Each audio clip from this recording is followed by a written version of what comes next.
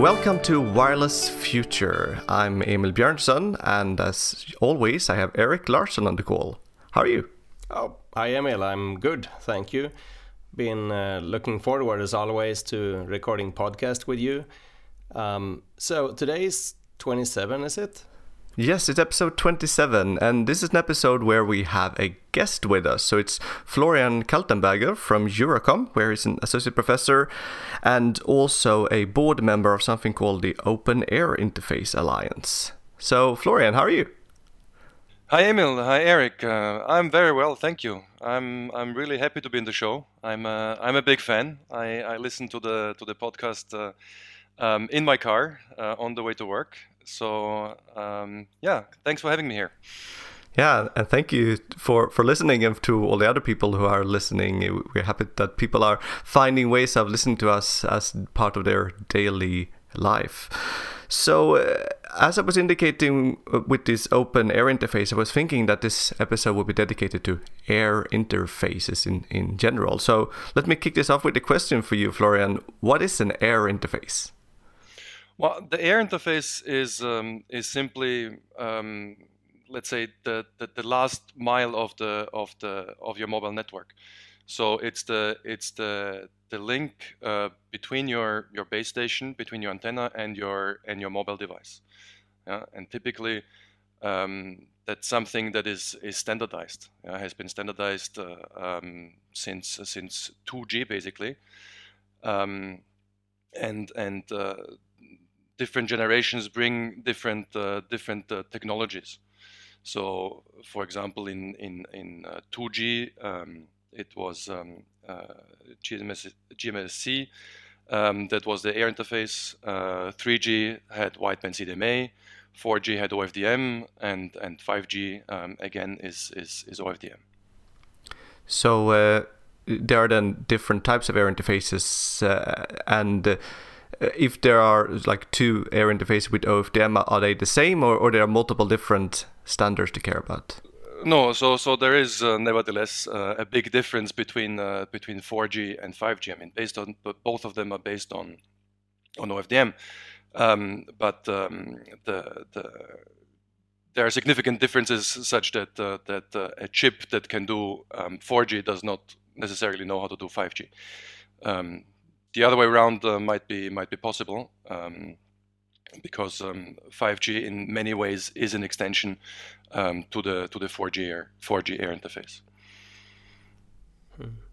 So, I mean, you mentioned modulation here, right? Like OFDM, but does the air interface also consist of like other components, like multiple absolutely. access and random access and so forth? I mean, is it a correct understanding that the air interface is everything that happens, like, well, at the access point, or I mean, the bits come in packets in some form, right? And then they are converted onto waves that are sent over the ether, and the air interface really comprises everything there: modulation, coding, random access, and so forth. Is that like an accurate definition? Yeah, of course. I mean, there are multiple layers, even in the radio access network. So typically you have the PHY layer, the physical layer that takes care of the modulation and coding. Then you have the MAC layer that takes care of multiple access between different users, and also multiplexing between uplink and downlink. And then you have even some more layers on top, like the RLC, that also has another layer of retransmissions, and the PDCP, which is then the interface to the core network. So all of these layers, of course, work together to ensure that you have a reliable link on the radio interface. So are all the components of the air interface standardized? I mean, if we take 5G as an example, is everything in there in the standard, or are there parts that are left to the implementation that the vendor can decide freely? Absolutely, there are certain parts that are not described in the standard, that are actually not needed to be described in the standard. So let's take, for an example, the channel coding. Yeah, in 5G, In 5G, this is LDPC, low density parity check coding. So the standard simply describes how to encode your data. Yeah? So and this is basically everything you need to know. Then it's up to the vendor, to the chip maker, to find an algorithm that implements that an efficient decoder. That with a low error probability and with low energy consumption. So these parts are typically not described in the standard.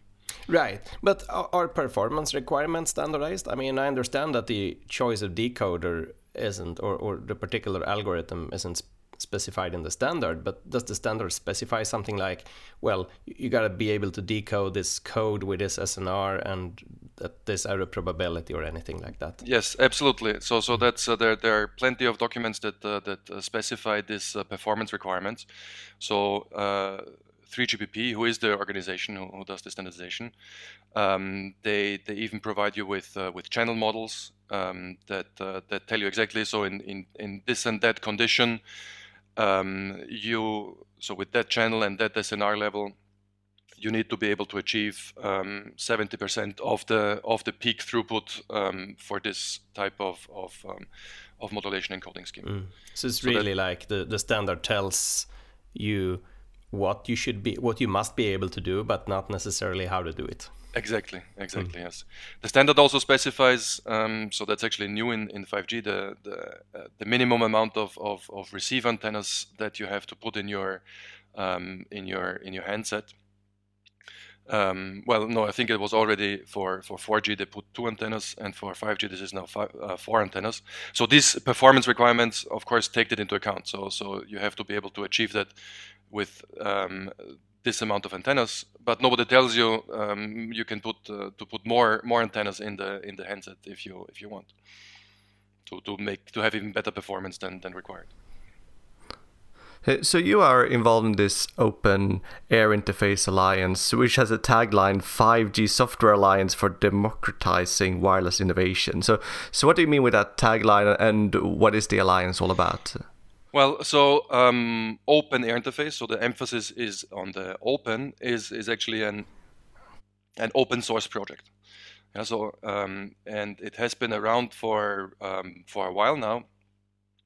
So it started even before I came to Eurocom, and back then, so that was before the 2010s, before LTE.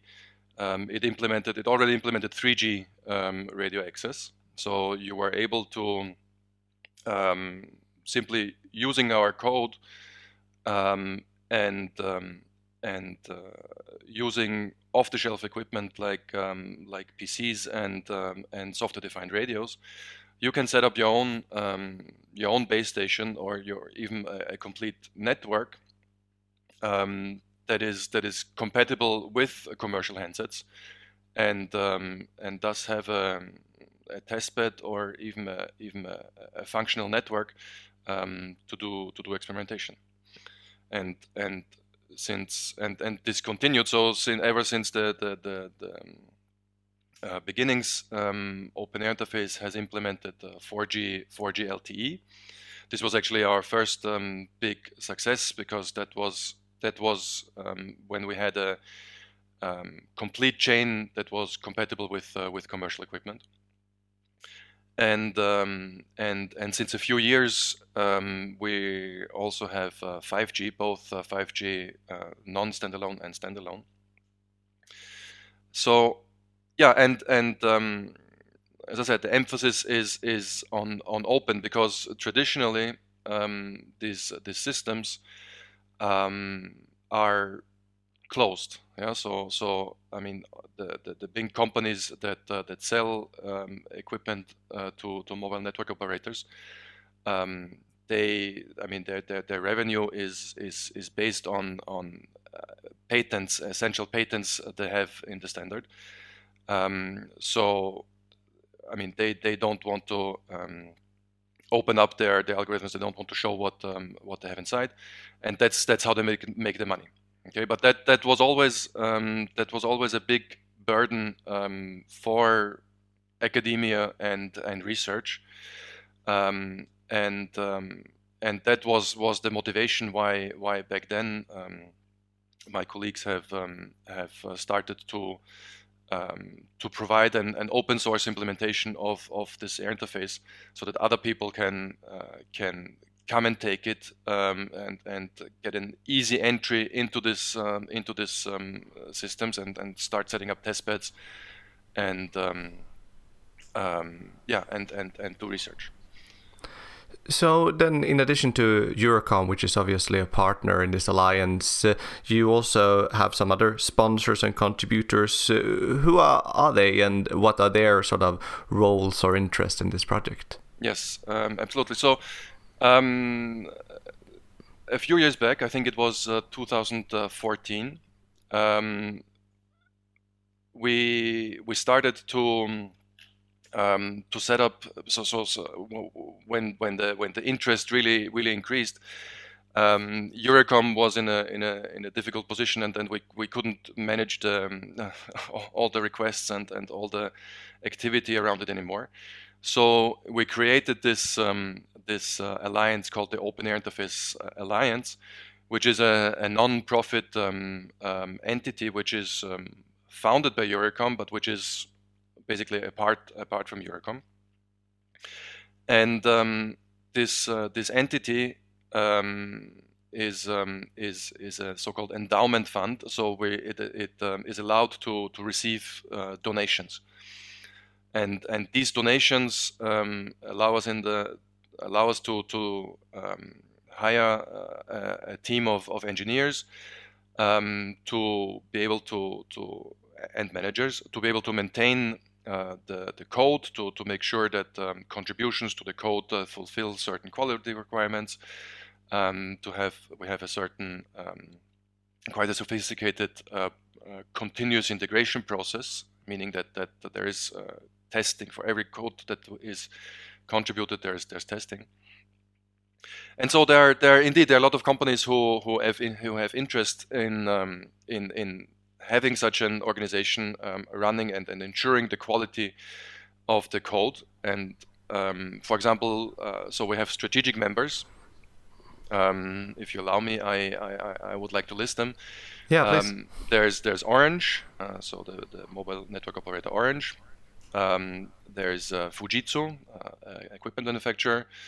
There is Sequans, another chip manufacturer here in France. We also have Qualcomm. Quite happy to have Qualcomm on the board, who is quite a leader in making chips for 5G handsets. We have Meta Connectivity, so formerly known as Facebook. We have Xilinx, the makers of FPGA. And another entity that is maybe not so well known, which is called POWER, the Platform for Advanced Wireless Research, which is an organization in the United States to build next generation advanced wireless platforms.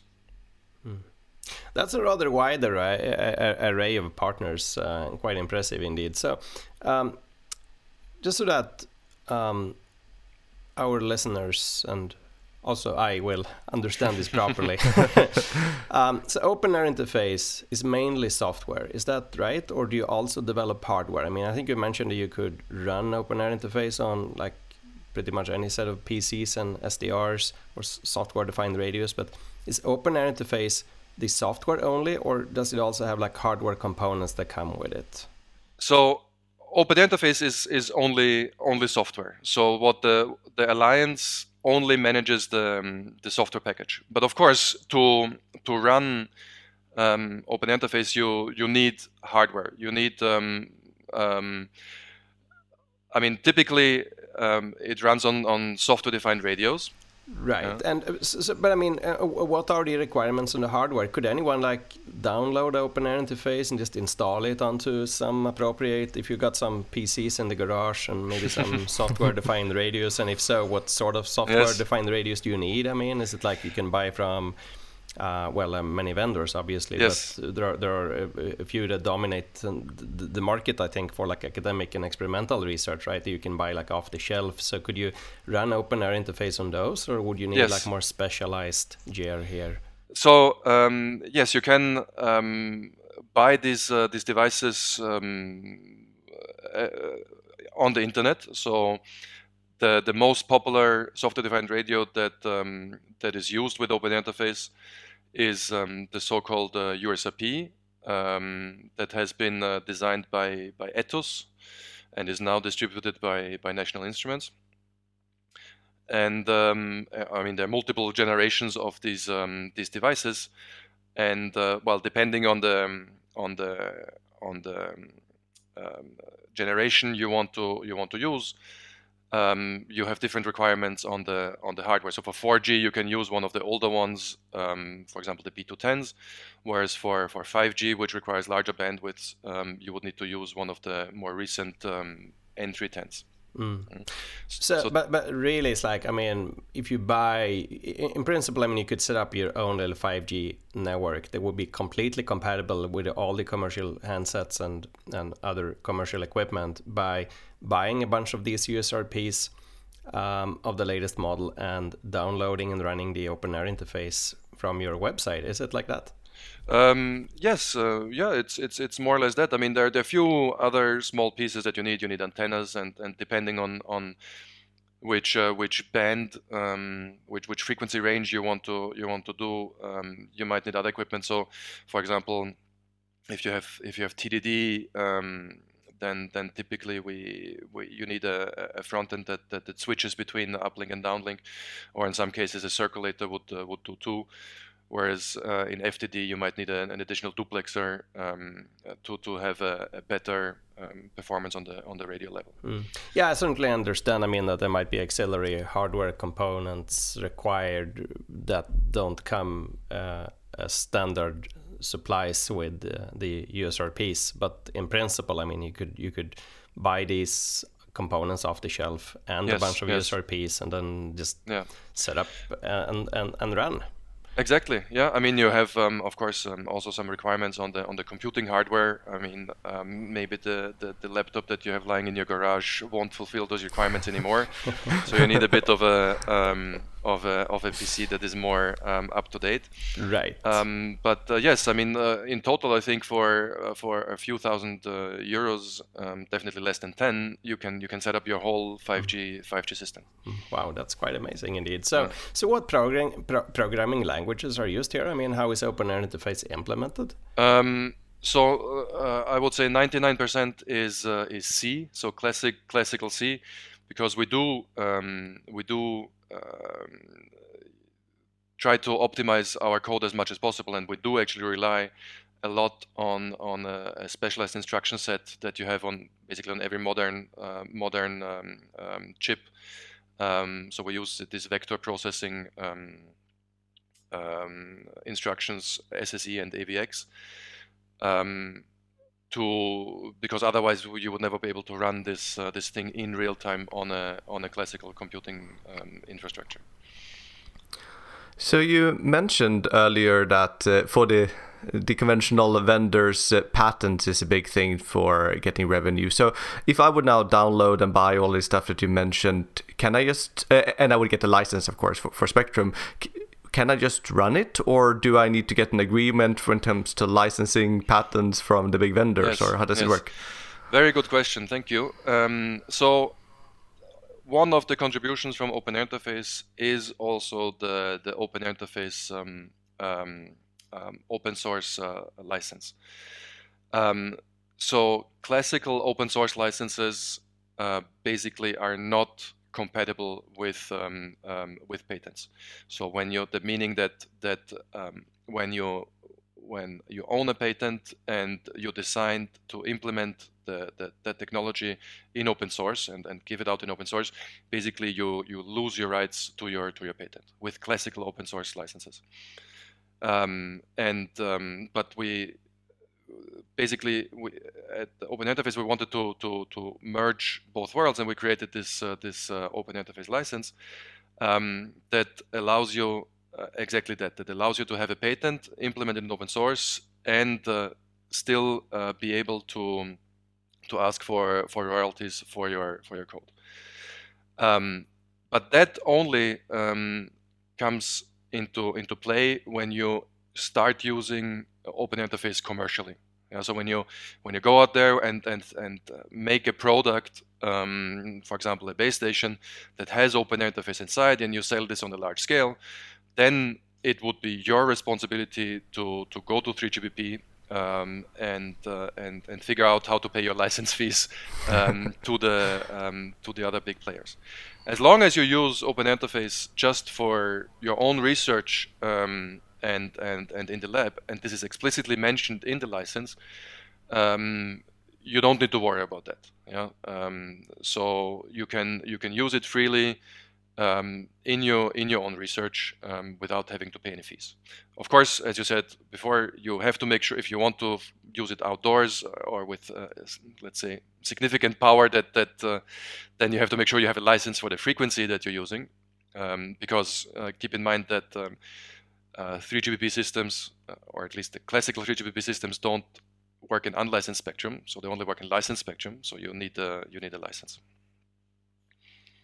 So how advanced are these, test beds that you can build using our OpenAir interface, and particularly perhaps the test beds that you are building at EURECOM? Do they support massive MIMO, for example, with lots of antennas, or put it this way, how many antennas can you equip your test bed with and still run it with OpenAir interface? Yeah, so of course there are limitations. To the approach. So having to run everything in software makes the entry barrier lower, but of course it is more complex, and so we can't achieve the same level of performance as you would have with a commercial equipment. But we do support MIMO. We have for 4G we support up to 2 times 2 MIMO. For 5G. Right now we have 2 times 2 MIMO, but going on to up to 4 layers. We had projects, and that's about as many antennas as we have also deployed here at EURECOM in our testbed. So you aren't, if I understand this well, you aren't really at massive MIMO yet, right? You said 4 streams or 4 antennas is quite far from like maybe 64 or like 100 antennas. Well, but keep in mind that the number of layers is not the same as the number of antennas. So, sure. we did have a project where we did massive MIMO. We had an antenna array of I think it was 64 antennas. And we were doing experiments of using channel reciprocity for massive MIMO. So that we have done in the past. That was, I think we managed to do up to 2 streams. So we were able to serve 2 users in parallel with this massive MIMO testbed. Mm-hmm. Yeah, I think that was my real question. So if I got you right here, you said 64 antennas, but only 2 streams. Exactly. Through spatial multiplexing. Right, and that is with TDD, fully digital reciprocity-based beamforming then? Yes. At the time it was that, yes. So where's the bottleneck here? What prevents you from, 64 antennas is still a lot, right? Yes. You could benefit from more. You can never have you can never lose by having more antennas, let's say. Yes. But where's the bottleneck in terms of supporting more streams? If you were to go to multiplexing 10 or 20 terminals at a time with OpenAir interface, is it just that a standard PC that runs the software, even though your algorithms are coded in C and so forth, they just aren't efficient enough to deal with all the data? Or could you shed some light on that? Yes. So there are 2 bottlenecks. If you implement your massive MIMO system, a fully digital massive MIMO system, where you have every antenna is basically connected to an RF chain, you basically it's actually not a problem to set up a testbed to connect multiple SDRs together to have this kind of massive array. The problem is streaming all the samples into the host and processing all the sample into in the host. Because first of all, it's a massive amount of data. So even for LTE 20 megahertz, if you have 64 channels, that's many gigabytes per second that you need to stream into the host PC, and then you need to process. That's a lot. That's exactly a lot, yes. So that's the first bottleneck, and then the other bottleneck is on the number of layers. So of course, the more layers you have, so your throughput or your channel, your throughput basically depends on the number of layers. And since we do everything in software, even the channel decoding, so then the channel decoding basically becomes the bottleneck. We can't. Today, if you run the LDPC decoder in software, basically the maximum throughput that we can get is a few hundred megabits per second. And then, but that bottleneck could be overcome by techniques like offloading the channel decoding to dedicated hardware. Yes. There is dedicated hardware, FPGAs or others, that you can offload the channel decoding to. So that bottleneck could be overcome. And, certainly. I guess you could use hardware accelerators or offload some of the computations onto supporting other machines, or even just cut the bandwidth. If the goal is to demonstrate the use of many antennas, you could reduce on the bandwidth, and that would cut also the amount of data you have to process. You could do that too. You could do that too.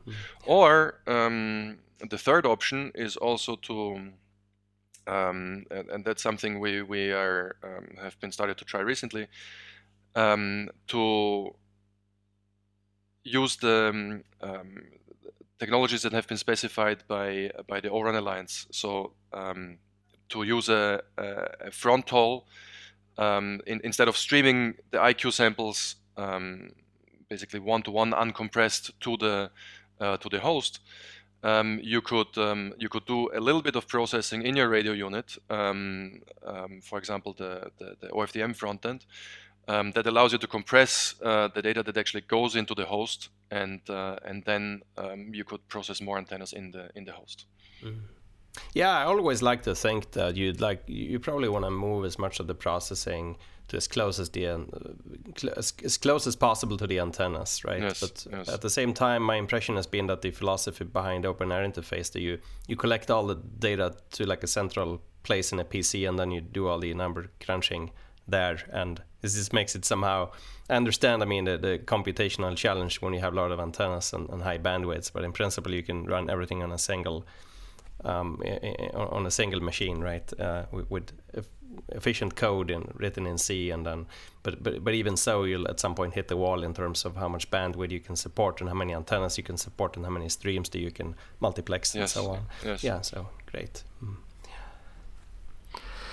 So it seems like this open air interface was very early with sort of using general purpose hardware. You mentioned already in the 3G era, and now there is a lot of talk about C-RAN or Cloud RAN, that you would be sort of splitting up and using general purpose hardware instead of dedicated hardware for different kind of things. So now when sort of bigger vendors are actually supporting these type of things, does that make the sort of open air interface approach less relevant, or?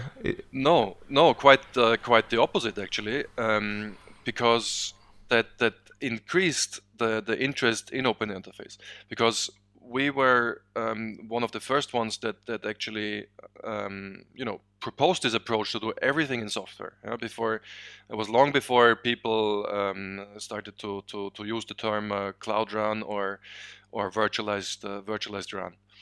And this is one of the reasons why open interface became so popular, because people see it as a tool for Cloud RAN. And I remember one of the first basically use cases of open interface that was done completely outside of Eurocom was a demonstration by, I think it was China Mobile at one of the Mobile World Congresses, where they showed a Cloud Run demo that was based on Open Interface. That was I'm trying to remember, but that was definitely more than 5 years ago. Yeah, I think they were sort of publishing some papers about that they wanted Cloud Run almost 10 years ago or something like that. Yes. And they were using Open Interface as their first proof of concept for this. Huh? Yeah, so returning, I think you mentioned earlier, this Open RAN.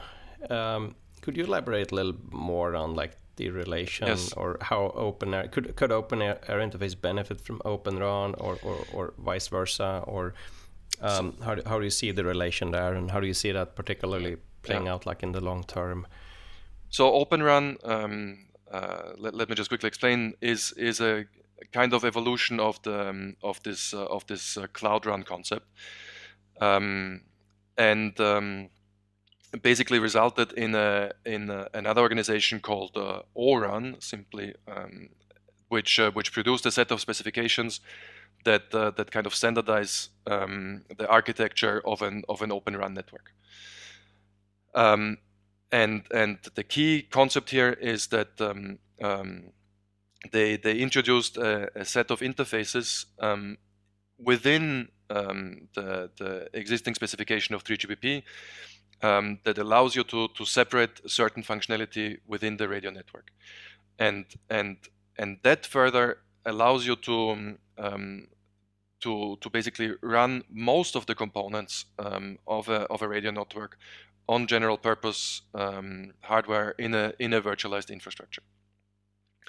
And as I was saying before, I think the concept of Open RAN, together with open source software like Open Interface, is the perfect marriage. Yeah? So they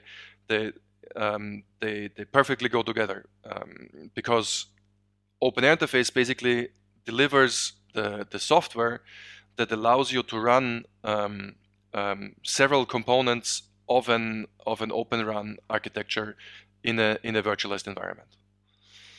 Yeah, but it's not the same thing. So the open in Open RAN does not refer to the same thing as open in the Open Interface. So the open in Open RAN refers to the open interfaces between the different components. The different components could still be closed. Whereas in Open Interface, it's really the software is open. So if you put the two together, you have basically a double open system.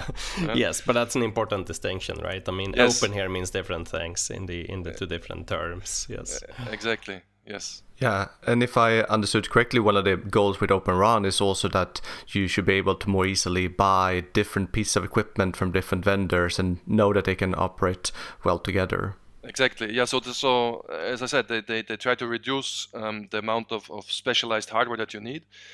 So basically, in an Open RAN network, the only specialized hardware that you need is the radio unit.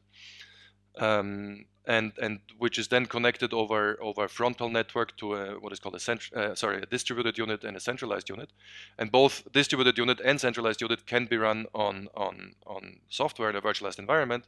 So it's basically a network function, and you could have you can buy this network function from one vendor and maybe the other network function from the other vendor, and if they both adhere to the Open RAN specifications, they should work together. So when it comes to Open RAN, the thing that I come across mostly in my research is something called functional splits. Mm-hmm. And I think you were essentially talking about that a few minutes ago when you said that we can choose where we do the multi-antenna processing. Is it close to the antennas or is it at a centralized point? Maybe you can take an opportunity to explain what is a functional split and why are there like 5 different ones in O-RAN? Yes. So a functional split means that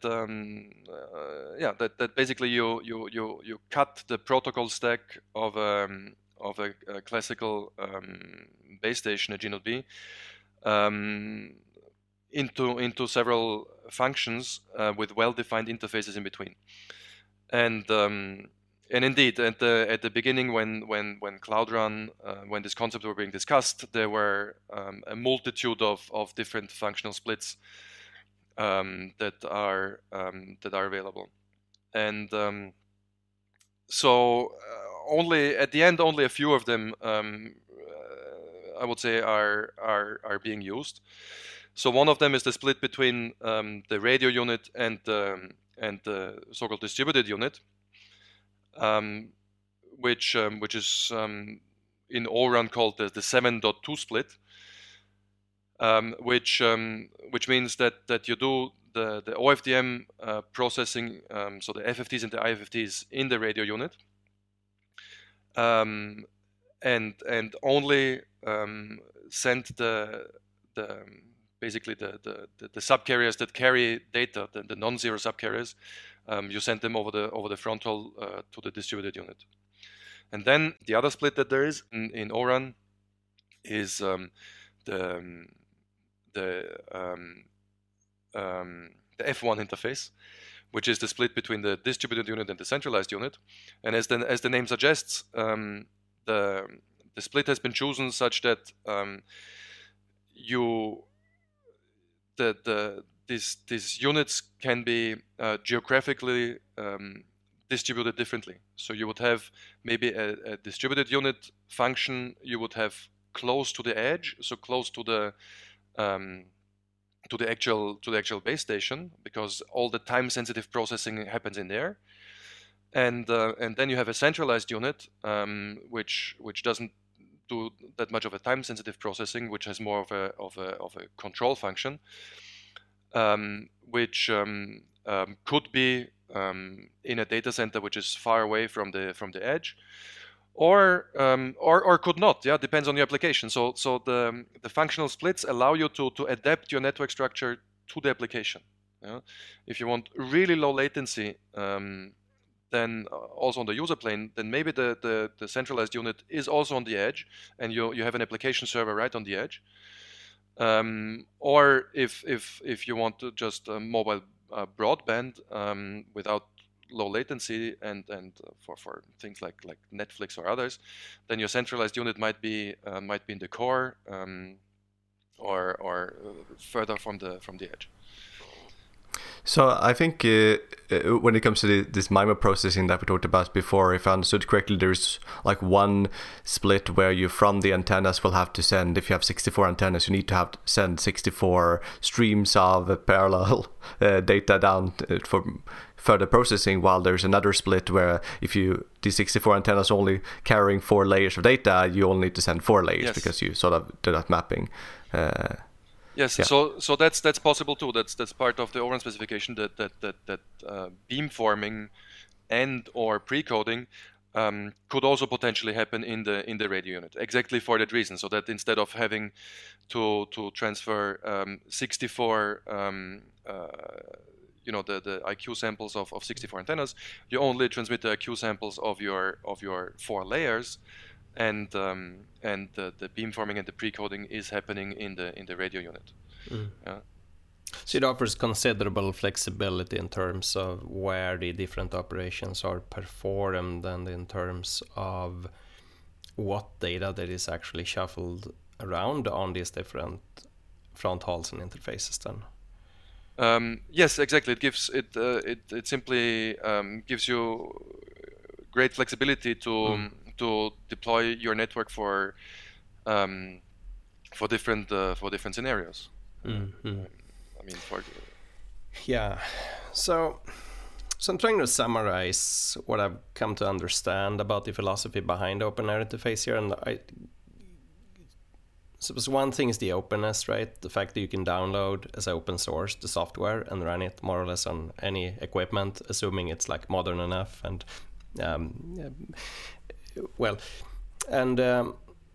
the other philosophy, if I understand well, is that open air interface should run on general purpose hardware. Mm-hmm. So aren't there like drawbacks and risks to that? I mean, one could be power consumption, obviously, but I'm thinking more in terms of where the boundaries are in terms of what you can actually achieve and what you can actually demonstrate. I mean, we talked earlier about like how many layers you could support and how many antennas you could support, and at some point, I mean, just the fact that you're running everything on a PC and the CPU processing capability will be the limiting factor. Do you see here that you in the future would build like ASICs instead, or FPGA, or use FPGAs, or do you in any way, let's say in retrospect, regret a little bit that, well, we should have built this using a rack of FPGAs rather than running it on a off-the-shelf PC? No. Or could you comment on like how you see that, both in terms of the history and also for future development? No, first of all, there are absolutely no regrets. I think the choices that we made were were good, because one of keep in mind, the Open Interface was started by the research community and for the research community in the first place, and we still we still value that a lot, and this is still important for us. And having things also, having things on the FPGA is nice and good for certain applications, but in general the code needs to stay flexible, we need to be able to adapt to changes in the standard easily. And I also don't think it's Open Interface is not let's say the savior of all mobile networks. So there are limitations, and I don't think that big mobile operators like Orange would all of a sudden change the whole network to use Open Interface. That, as you said, will not be energy efficient. But there are use cases, and especially with 5G, a lot of these use cases are popping up, where where this approach is interesting. I mean, think about private networks. When 5G was designed, people said we need networks for different use cases, and a lot of them were private use cases. For example, a factory floor where you have a lot of machinery that needs to connect to the network, or campus networks, and here one of the main drivers is simply the cost. Building a private network with the same equipment that you see in national networks is prohibitively expensive, and there's a real market opportunity also for Open Interface to provide a solution and build a private 5G network, maybe even on existing infrastructure. I mean, for example, here at Eurocom we have plenty of servers in our server room that can run some of these functions of our mobile network. So in principle, are you suggesting that one could set up a private 5G network by downloading the OpenAir interface and buying appropriate off-the-shelf hardware, and then just run it? Is it like stable enough for that? I mean, if you have we're getting there. So I haven't seen larger or networks with more than 2 base stations that run OpenAir interface. But there are several ongoing projects that actually have this goal. And there are even some startup companies that try to build products based on Open Interface to fulfill exactly that gap, to provide equipment to build private 5G networks. And I think in a few years from now, maybe 2-3 years from now, we will see. I'm positive that we will see such networks. Is that your long term? I mean, you said earlier that OpenAir interface was developed by researchers for researchers, right? And I understood that one of the goals was to also lower the barrier in terms of what you need to get started with experimental research and actually building a test bed, which is even 5G compatible here then. But really supplying software for like commercial operation of a private 5G network is something else, right? So yes, where on that scale do you really position yourself, and how do you see OpenAir interface developing in the future in that regard? So personally, I'm a professor at Eurocom, so my business is research. But so and I will keep on using Open Interface for my research. But I absolutely see a potential for Open Interface to be used in commercial products, and it is one of the goals of the Alliance to foster that, to foster an ecosystem and to support startups who want to build such products. So I'm not going to do that myself, but I would like to see that. So we are supporting startups and other companies, even larger companies, who want to do that. And yeah, you said right. Initially, it was built for research, but it has changed over time, and I really see the opportunity and the potential here for Open Interface to be used on a commercial scale as well. So you mentioned mostly then the air interface because we asked questions about that, but you also mentioned that we need a core network. Mm-hmm. And if I understood correctly, the Alliance is also having some projects around 5G core networks. Yes. Can you say something about what are the goals there? Yes. Yeah, exactly. Open Interface provides the whole value chain, let's say. So both the radio elements you need for the radio access network and the elements you need for the core network. The core network is a little bit simpler in the sense that there's no signal processing happening there. So the requirements on the computing is not that high. So naturally, it can run in a virtualized environment on classical hardware. But yes, Open Interface provides, in fact, both the solution for 4G core network and for the 5G core network, or let's say at least the basic elements that allow you to set up the network. There are many things that you can do in the core network, like for example, we don't provide things like an entity that provides you with billing capabilities. Yeah, that's not interesting for us. But the basic elements to connect the mobile handset to the network are there.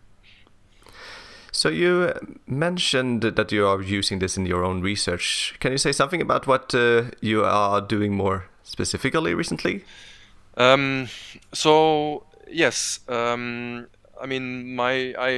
like you, Emil and Eric, I come from the background of multi-antenna communication. So I did a lot of work on MIMO in my PhD and in my early research days, and I was. And I used Open Interface a lot to do research on reciprocity-based massive MIMO. I also did some experimental research on distributed massive MIMO. More recently, the research focus has shifted a bit. These days, I'm looking at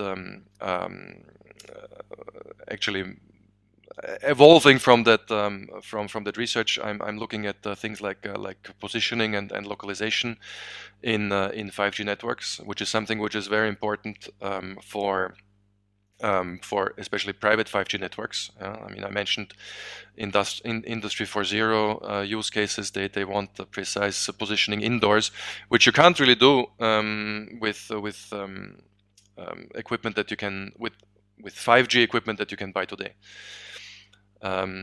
So I'm looking at how to use 5G networks or the signals in 5G networks to do positioning and localization.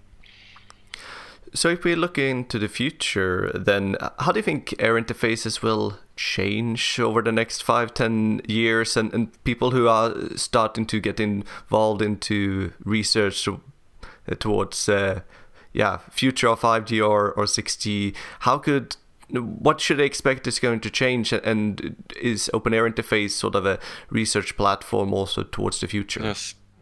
So I have to say I'm not a very big visionary. So I having a hard time. I had a hard time imagining 5G when people were talking about 4G, and now I'm having a hard time imagining what 6G will be like. But I think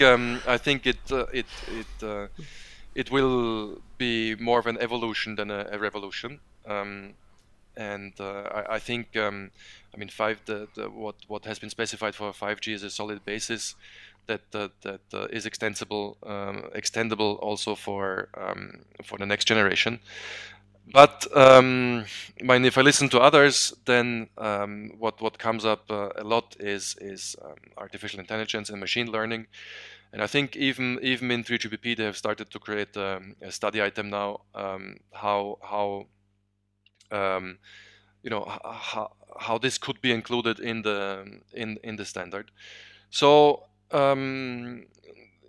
I think we'll see some of these elements there, we definitely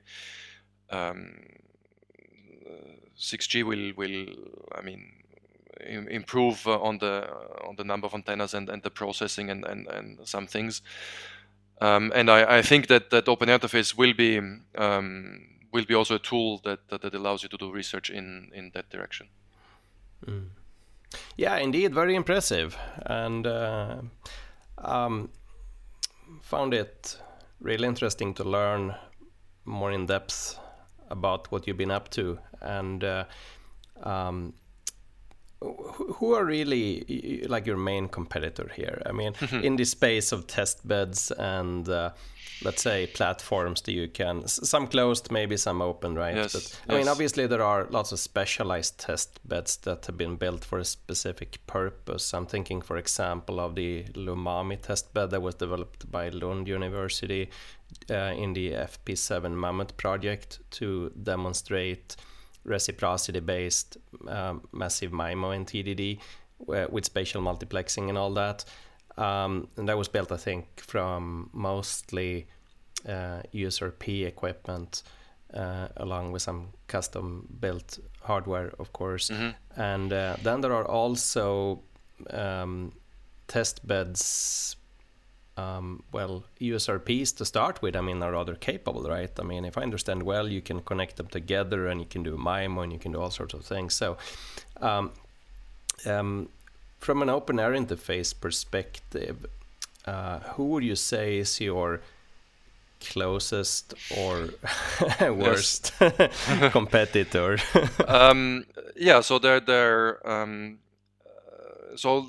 Let's talk about the software first. So of course there are other projects that use software who implement 3GPP functions or entire base stations in software. I think the most known is Amarisoft, which is also a French company. But their concept is pretty much the same, but their business model is completely different. I mean, it's all closed source, and basically it's a for-profit business who's trying to sell their product to customers. And on the open source side, there are other competitors as well. There is it used to be called SRS LTE, but they changed it to SRS RAN because now they also do 5G, which is similar in scope. They use a different open source license. They use a GNU General Public License version 2, I think. And on the core network side, the number of competitors is even higher. There is a project called the 5GC or Open 5GS. I mean, there are plenty that provide core network functionalities in open source. But let's say the distinguishing characteristics of Open Interface is that it's the only project that is open source end to end. Let's say so from the core network even down to the user equipment. We have implementation of the user equipment too. So it's the most complete, and also, as I mentioned before, it's quite the open source license that we have is quite unique. Mm. So that's really the unique selling point here, if I understand you well, that you have this openness in terms of the software license, you have this capability of running on general purpose off-the-shelf hardware, and your implementation covers the entire chain. Yes. From the core network down to the air interface, including also device implementations. Yes, exactly. Very impressive indeed. Yeah, really. Yes. So do you have any final question, Eric?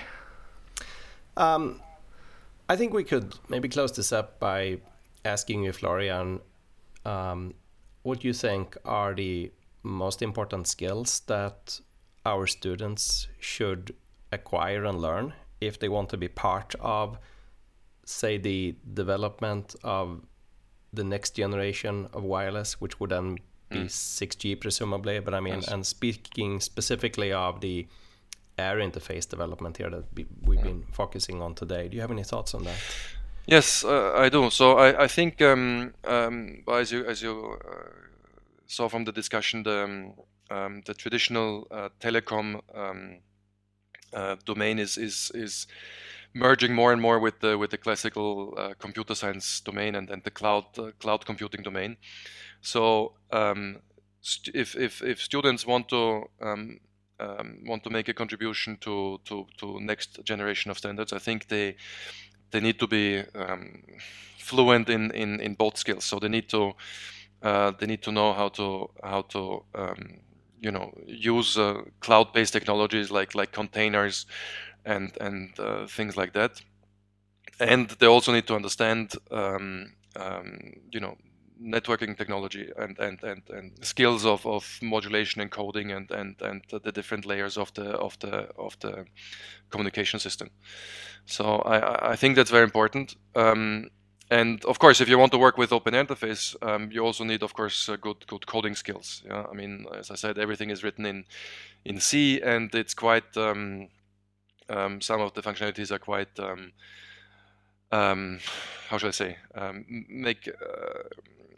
use a lot of point arithmetic and very deep, lots of hacks and tricks exactly, to make deep technology. So you need to be fluent in these programming languages to make a contribution to Open Interface. So basically everything spanning from the basic, let's say, math and physics and up to programming in the cloud. Yeah, there's a lot of knowledge indeed that yes. the next generation engineers have to acquire.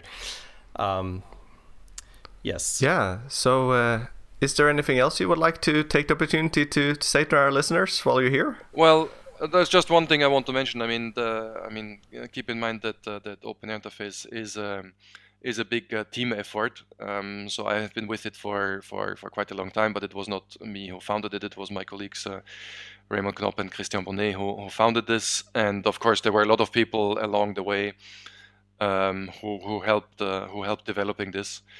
I mean, the community is really large and today, and basically I would like to thank all of them who have made a contribution to Open Interface, and of course all the members that financially support the Open Interface Software Alliance that allows us to keep up the good work and assure the quality of the code. And thank you very much for joining us for this discussion. And it's really exciting to see how big and successful an open project like this can be. Indeed, very inspiring. Thanks a lot. Thank you, Eric. Thank you, Emil. It has been a pleasure. Thank you very much. Yeah, thank you, and see you in the next episode. All right. Bye-bye. Bye-bye.